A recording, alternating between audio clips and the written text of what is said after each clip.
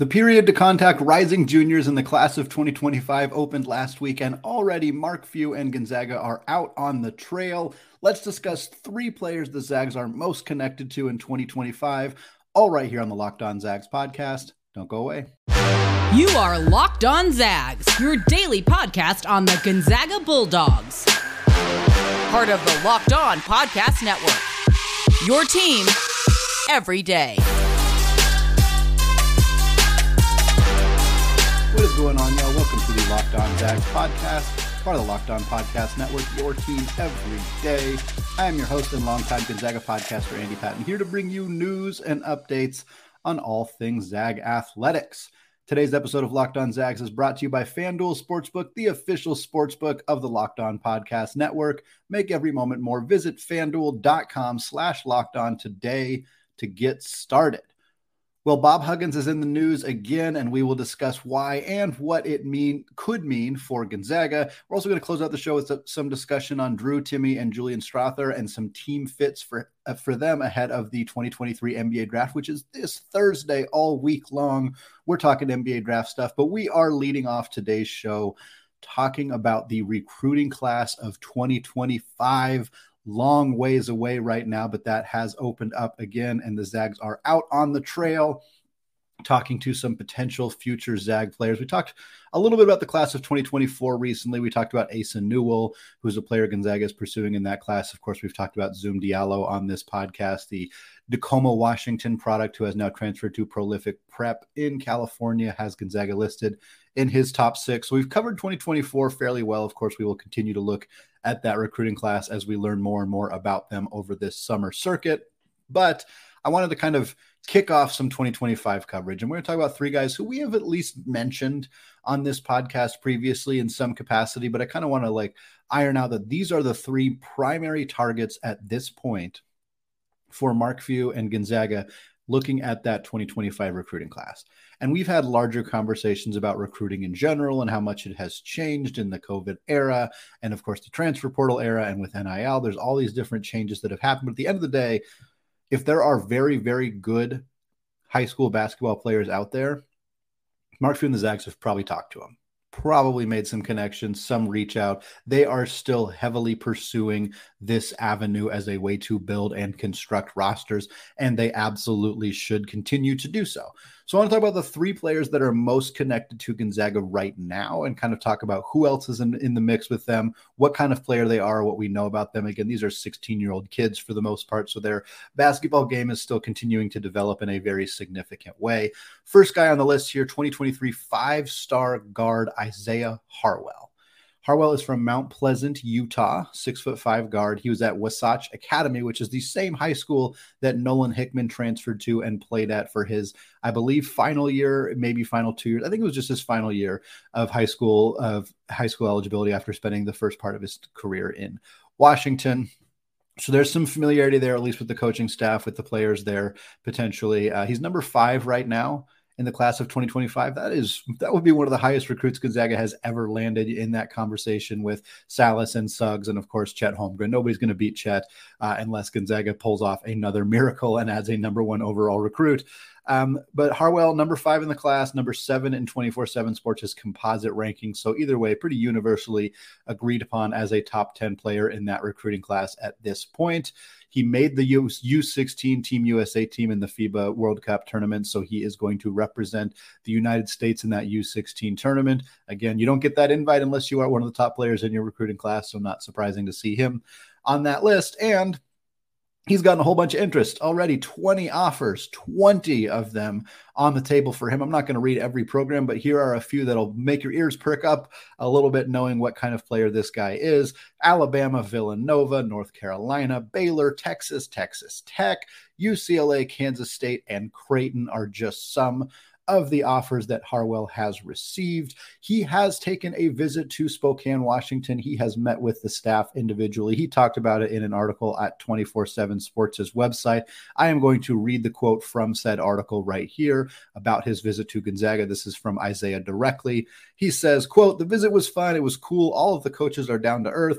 And when they showed me around, everything was cool. Coach Few talked about all the players that he's coached before and the guys that have come through. He said that it is a place to win." Can't argue with you there, Mark Few. That is the correct assessment of Gonzaga. They've coached a lot of great players. They've won a whole bunch of basketball games. Hopefully that pitch is enough.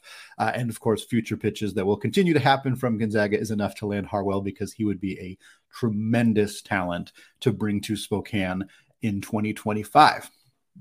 And so would Jalen Harrelson, the next guy on this list that I want to talk about, a 6'6" guard. Again, Gonzaga's going after those bigger guards. All three of these guys that we're talking about are guard wing type players, not necessarily point guards, but players who can kind of play off the wing a little bit. Jalen Harrelson, 6'6" guard from Fishers, Indiana. He is number 10 right now in the class of 2025, number 9 in their composite rankings. So very close in the rankings to Isaiah Harwell. He has 16 offers known on the table right now. Again, this is all from 24/7 Sports. A few of the names that really stand out here, definitely getting a lot of attention in Big Ten country, which is not surprising considering he is from Indiana. Here's the full list, or at least a portion of the full list here. Auburn, Indiana, of course, Iowa, Michigan, Michigan State, Mizzou, Ohio State, Purdue, and TCU. So again, a lot of high major, highly prolific programs taking a look at Jalen Harrelson. And I want to round us out talking about a third player that Gonzaga has shown interest in. He actually visited Gonzaga last year at Craziness in the Kennel. So they have been in on this kid for a very long time. That is Nick Kamenia. Kamenia comes from Studio City, California. He is a 6'7" small forward wing type player. He played AAU ball with current Zag walk-on Colby Brooks. So there is a connection between Brooks and Kamenia at this point. When Kamenia came to Craziness in the Kennel, he sat in the crowd with Dusty Stromer, who of course will be participating in Craziness in the Kennel this upcoming season as a member of the Gonzaga Bulldogs program. So perhaps the connection with Stromer, the connection with Colby Brooks as an AAU teammate could be enough to convince Kamenia to come to Spokane. Right now he's number 65 in the class of 2025 rankings. He is not showing up on their composite rankings. Not sure if that means that other sites haven't put together full lists or what that means, but he's kind of considered a riser right now on the West Coast, getting a lot of attention from West Coast programs as he continues to grow and develop and showcase his skills. Again, we're talking about 16-year-old kids here, so there's a lot that could and will change between now and when they step foot on a college campus for the first time. But right now he already has 8 offers, including Gonzaga. So the other 7 programs that have made him an offer, again, according to 24/7 Sports: Iowa, Kansas, Nebraska, Southern Utah, Stanford, UCLA, and UNLV. So mostly West Coast teams, but again, Kansas, Nebraska, Iowa all stand out as teams not on the West Coast. Pretty great programs. Obviously, Kansas, the premier program in the country, all have showed some interest in this kid. Kamenia did have a quote about his time at Gonzaga as well. He said, quote, "They are welcoming. The coaches treat me like a family. I was talking with the coaches yesterday, and they feel like I am part of their family right now. They make me feel that way. I want to take my family back there and see how they like it. There is craziness in the kennel." Love that as the final quote from Kamenia there. Feels good to see the Zags out there on the recruiting trail looking at some future additions that they could make to this program. All 3 of these guys would be excellent additions. Kamenia a little bit lower ranked, but again, that's just right now. Those rankings can change somewhat considerably in a relatively short amount of time. And as a 6'7" stretch wing with his skill set, I wouldn't be surprised to see him moving up those rankings in due time. Well, folks, Bob Huggins is officially out at West Virginia following his second DUI arrest. This one was particularly horrific, and we're going to talk a little bit about some of the details and what it means for Gonzaga potentially in the transfer portal, all coming up after a word from today's sponsor, FanDuel. Baseball season is in full swing, and there is no better place to get in on the action than FanDuel, America's #1 sportsbook. Because right now, new customers get a no-sweat first bet of up to $1,000. That's up to $1,000 back in bonus bets if your first bet does not win. Just go to FanDuel.com/lockedon to join today. Zag fans, perhaps you want to make a bet regarding Marco Gonzalez and the Mariners or Eli Morgan and the Cleveland Guardians. Either way, don't miss your chance to snag a no-sweat first bet of up to $1,000 when you join FanDuel today. Just go to FanDuel.com/lockedon to sign up. FanDuel, an official partner of Major League Baseball.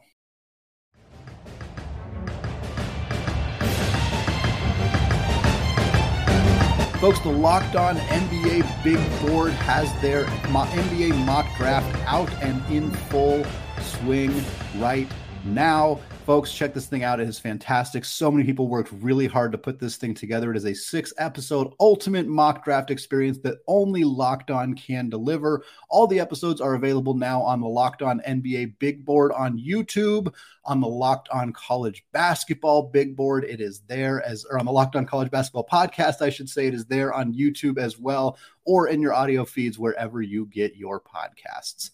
Folks, we're talking about Bob Huggins again today here. We've talked about Bob Huggins and West Virginia a handful of times this offseason already, for some good reasons, in part because they've added a tremendous transfer portal group this year, some players that Gonzaga had been connected to, which is what I want to talk about here, but also for some bad reasons. Bob Huggins was in the news a few months ago for some horrifically insensitive comments that he made on a Cincinnati radio station that somehow did not get him fired at the time.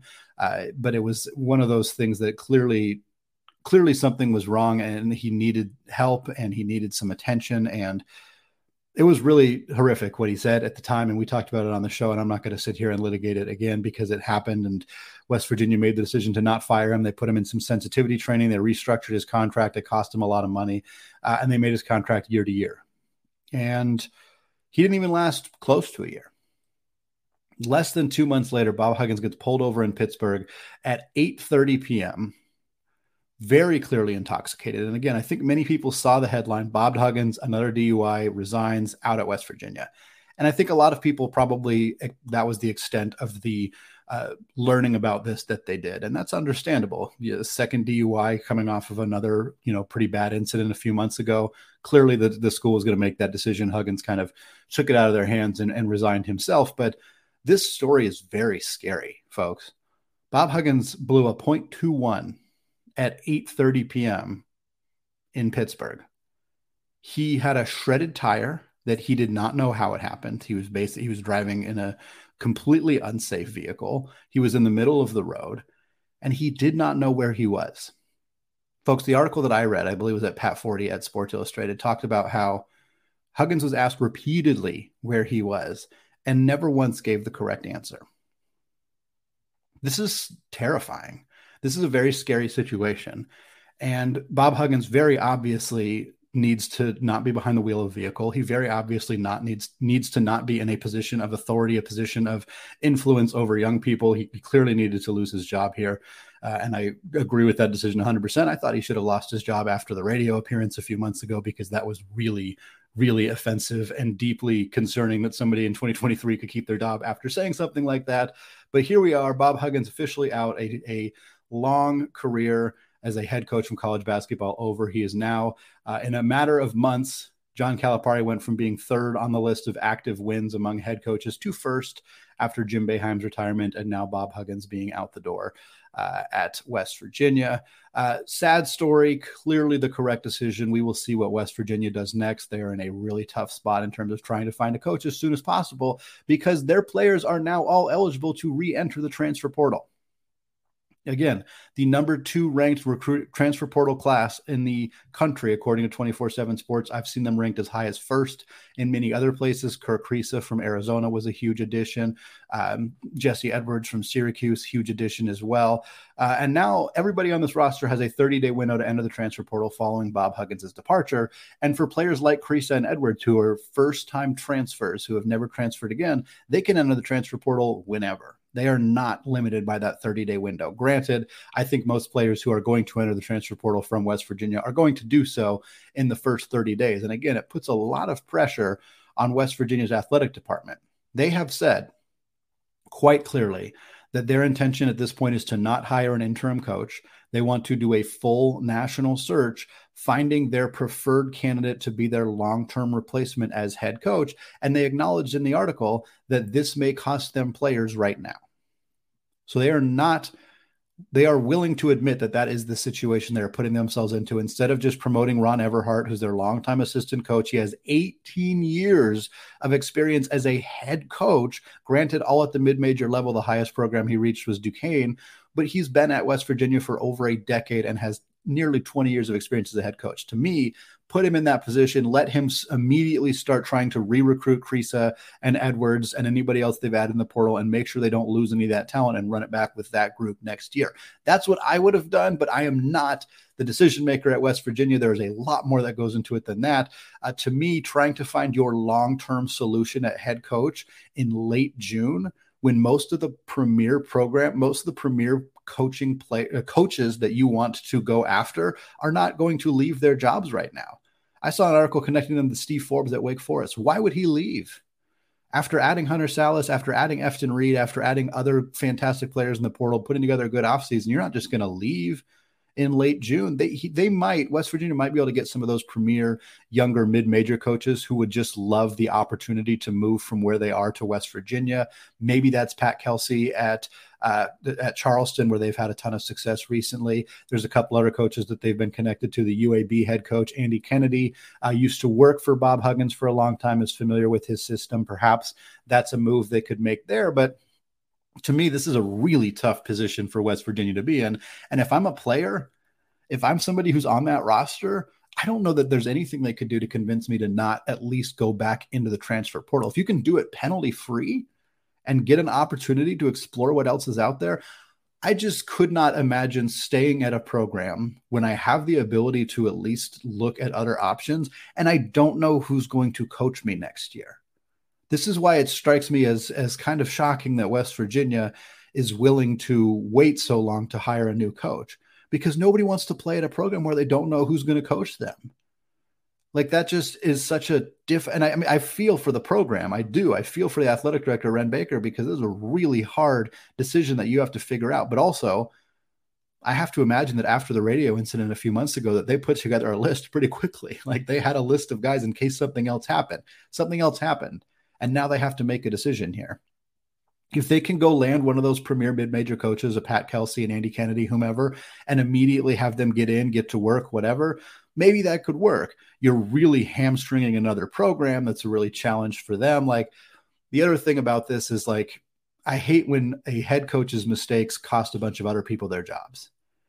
And if West Virginia goes the direction of hiring a mid-major coach like Kennedy or Kelsey or whomever, the other assistant coaches who did nothing wrong other than work for a man who didn't seem to care about keeping his job, they're all going to lose their jobs.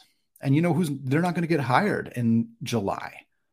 This is why, to me, promoting your assistant head coach, letting everybody else keep their jobs, running it back in March, and if it doesn't work or you decide you want to move on, then you can reopen your coaching search in a time where you're more likely to get a bigger group of candidates to choose from.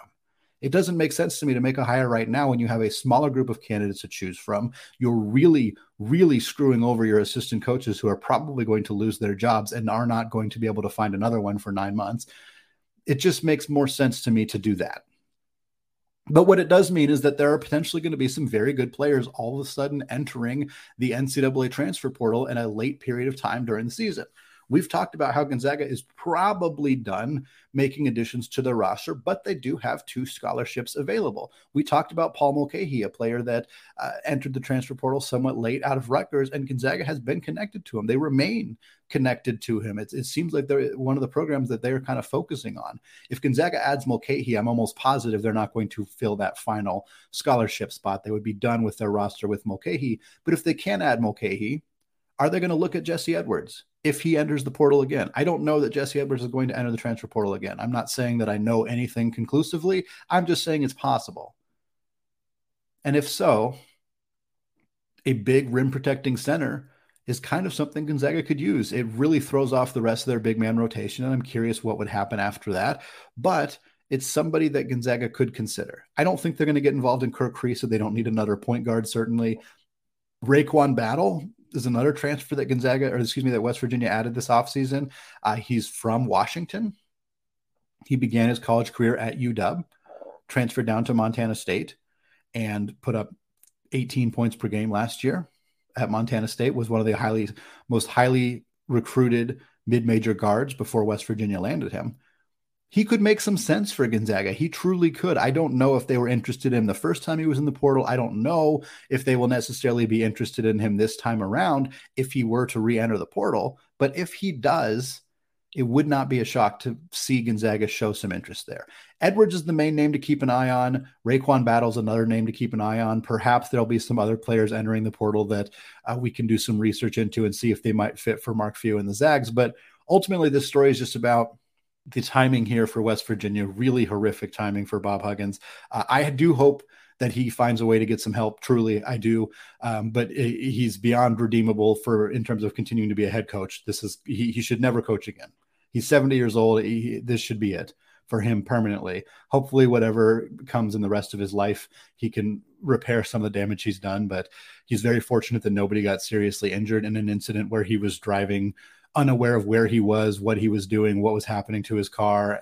I mean, it's just really, it could have been so much worse. And I'm so thankful that it wasn't. And many other people are too, but this is somebody who seriously needs some help, and hopefully he will get that. And hopefully West Virginia can move on in a way that works for them. But keep an eye on the players here, because there might be some movement coming in the month of July in the college basketball landscape. We're going to close out today's show discussing 3 ideal team fits for both Julian Strawther and Drew Timme, ahead of what should be a very big week of NBA draft coverage here on the Locked On Zags podcast, coming up right after this.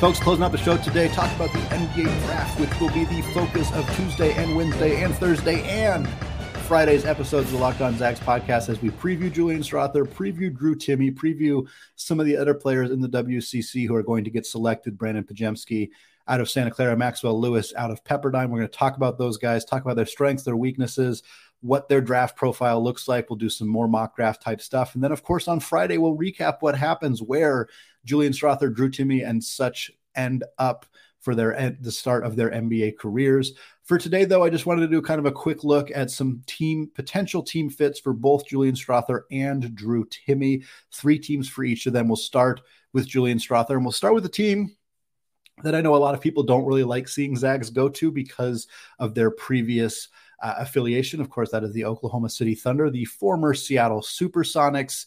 Of course, they've been in Oklahoma City for over a decade now, but I know that is not, the pain has not subsided for many people who wish they were still in Seattle. I do not blame any of them for feeling that way, but Oklahoma City, of course, already rosters a former Zag in Chet Holmgren, a former teammate of Julian Strawther's, and they could really use some outside shooting. They have pick 12, which is not going to be in consideration for Strawther, but they also have picks 37 and 50. And the range that we're seeing for Julian right now, some still have him as a late first. Majority say he's probably in that 35 to 50 range. And Oklahoma City has 2 picks in that range. So there's a lot that makes sense for them. I think they probably would need to take him at 37. I don't think you'd risk losing him at 50 if he was available at 37, but again, a team that could use some depth shooting, that could use some floor spacers, that already has a Zag on the team in Chet Holmgren. They already have a Santa Clara player in Jalen Williams, and kind of a fun up-and-coming team. This would be a really cool landing spot for Julian as this team kind of gets back into relevance. The Los Angeles Lakers stand out. They have picks 17 and 47. Again, don't think they'd reach for him at 17, but 47, if he's available there, I think it'd be hard for the Lakers to ignore him, because again, when you have a team with LeBron James and Anthony Davis, assuming both those guys are back next year, you're really kind of trying to fill out the rest of the roster with cheaper guys who can contribute, and particularly shooters. Young, inexpensive shooters who LeBron can kick the ball out to, who can hit open threes in the corner, who can do that, who don't necessarily need to have the ball in their hands a bunch to be effective. Like, those are the kind of players that if you surround LeBron James with them, he wins championships. Can he still do it at this age? We'll see. He came pretty close last year for a team that nobody expected to be in that consideration. Adding a player like Julian Strawther coming off the bench, hitting threes, not really doing a whole lot else, I think that really fits for the Lakers. I think Julian can develop into more than that throughout his career, but I do think that for right now, that is a skill set that he possesses immediately, that he brings into the NBA. And for a team like the Lakers, who are trying to win a championship in this window, I think he makes a ton of sense. Portland Trailblazers are next. You know I was going to throw the Blazers out there, folks. I was debating whether I was going to put them on Timme or on Strawther, but of course, as a longtime Blazers fan, I love Love when there's a connection when the Zags have players who are playing for the Blazers. I was sad when Zach Collins left because that was the last connection that we had. But Strawther makes sense here. This is a team that needs some wings.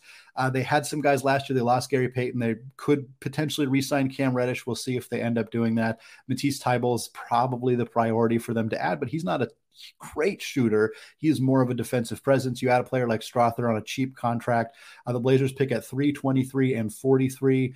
Of course, he's more likely to be there at 43. They could reach for him at 23, or if they trade back, potentially get him a little bit later. But they need wings.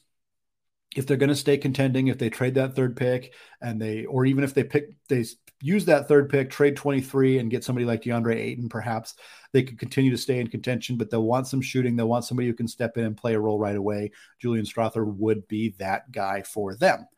All right. Well, again, we'll talk a lot more about Julian Strawther and his NBA draft process in a future episode in the next couple of days. Same with Drew Timme. But for right now, I just want to look at 3 teams that I think make some sense for Drew as well.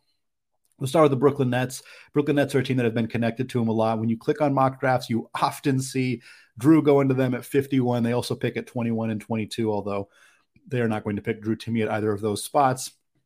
The Nets are kind of blowing it up right now. They lost they brought in a bunch of premier talent, and it hasn't really worked for them. So I think they're kind of in a bit of a rebuild mode. I think that Drew Timme could play right away for Brooklyn, and I think that would be a really cool opportunity for him. I don't think he's going to start necessarily, but I could see them picking a guy who they think could come in and play minutes for them right away as a young big, and just putting him in, letting him go to work, letting him play a little bit as they kind of figure out what direction they want to take this franchise going forward.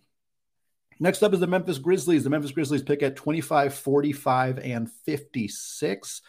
2 second-round picks that I think could conceivably be used on Drew Timme. I also think Drew Timme could go undrafted, and which would make him eligible to sign with just about anybody. Memphis loves older prospects.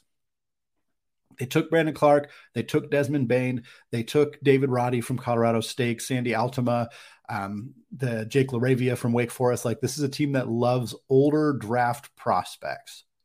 Drew Timme fits that bill. Brandon Clark is injured. He is not going to be ready to start playing next season for Memphis. They have some room in the front court for somebody to step in and play right away. They love older draft prospects. They have 2 picks in the range that Drew Timme is going to be available. It is not hard to see the connection here.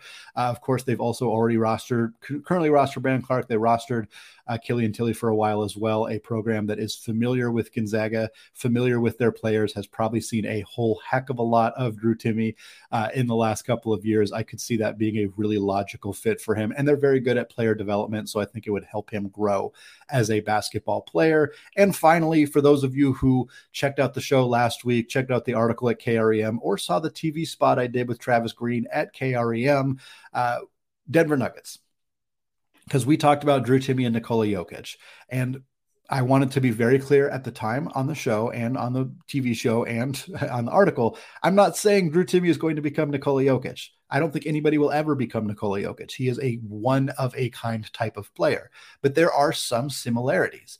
Perhaps Denver, who pick at 40 or could sign him as an undrafted free agent if he doesn't get picked, would want to bring somebody in who could learn from Jokic, who already possesses some of the skills as a facilitator, as a big man that you can get the ball away from the rim and let him do various things.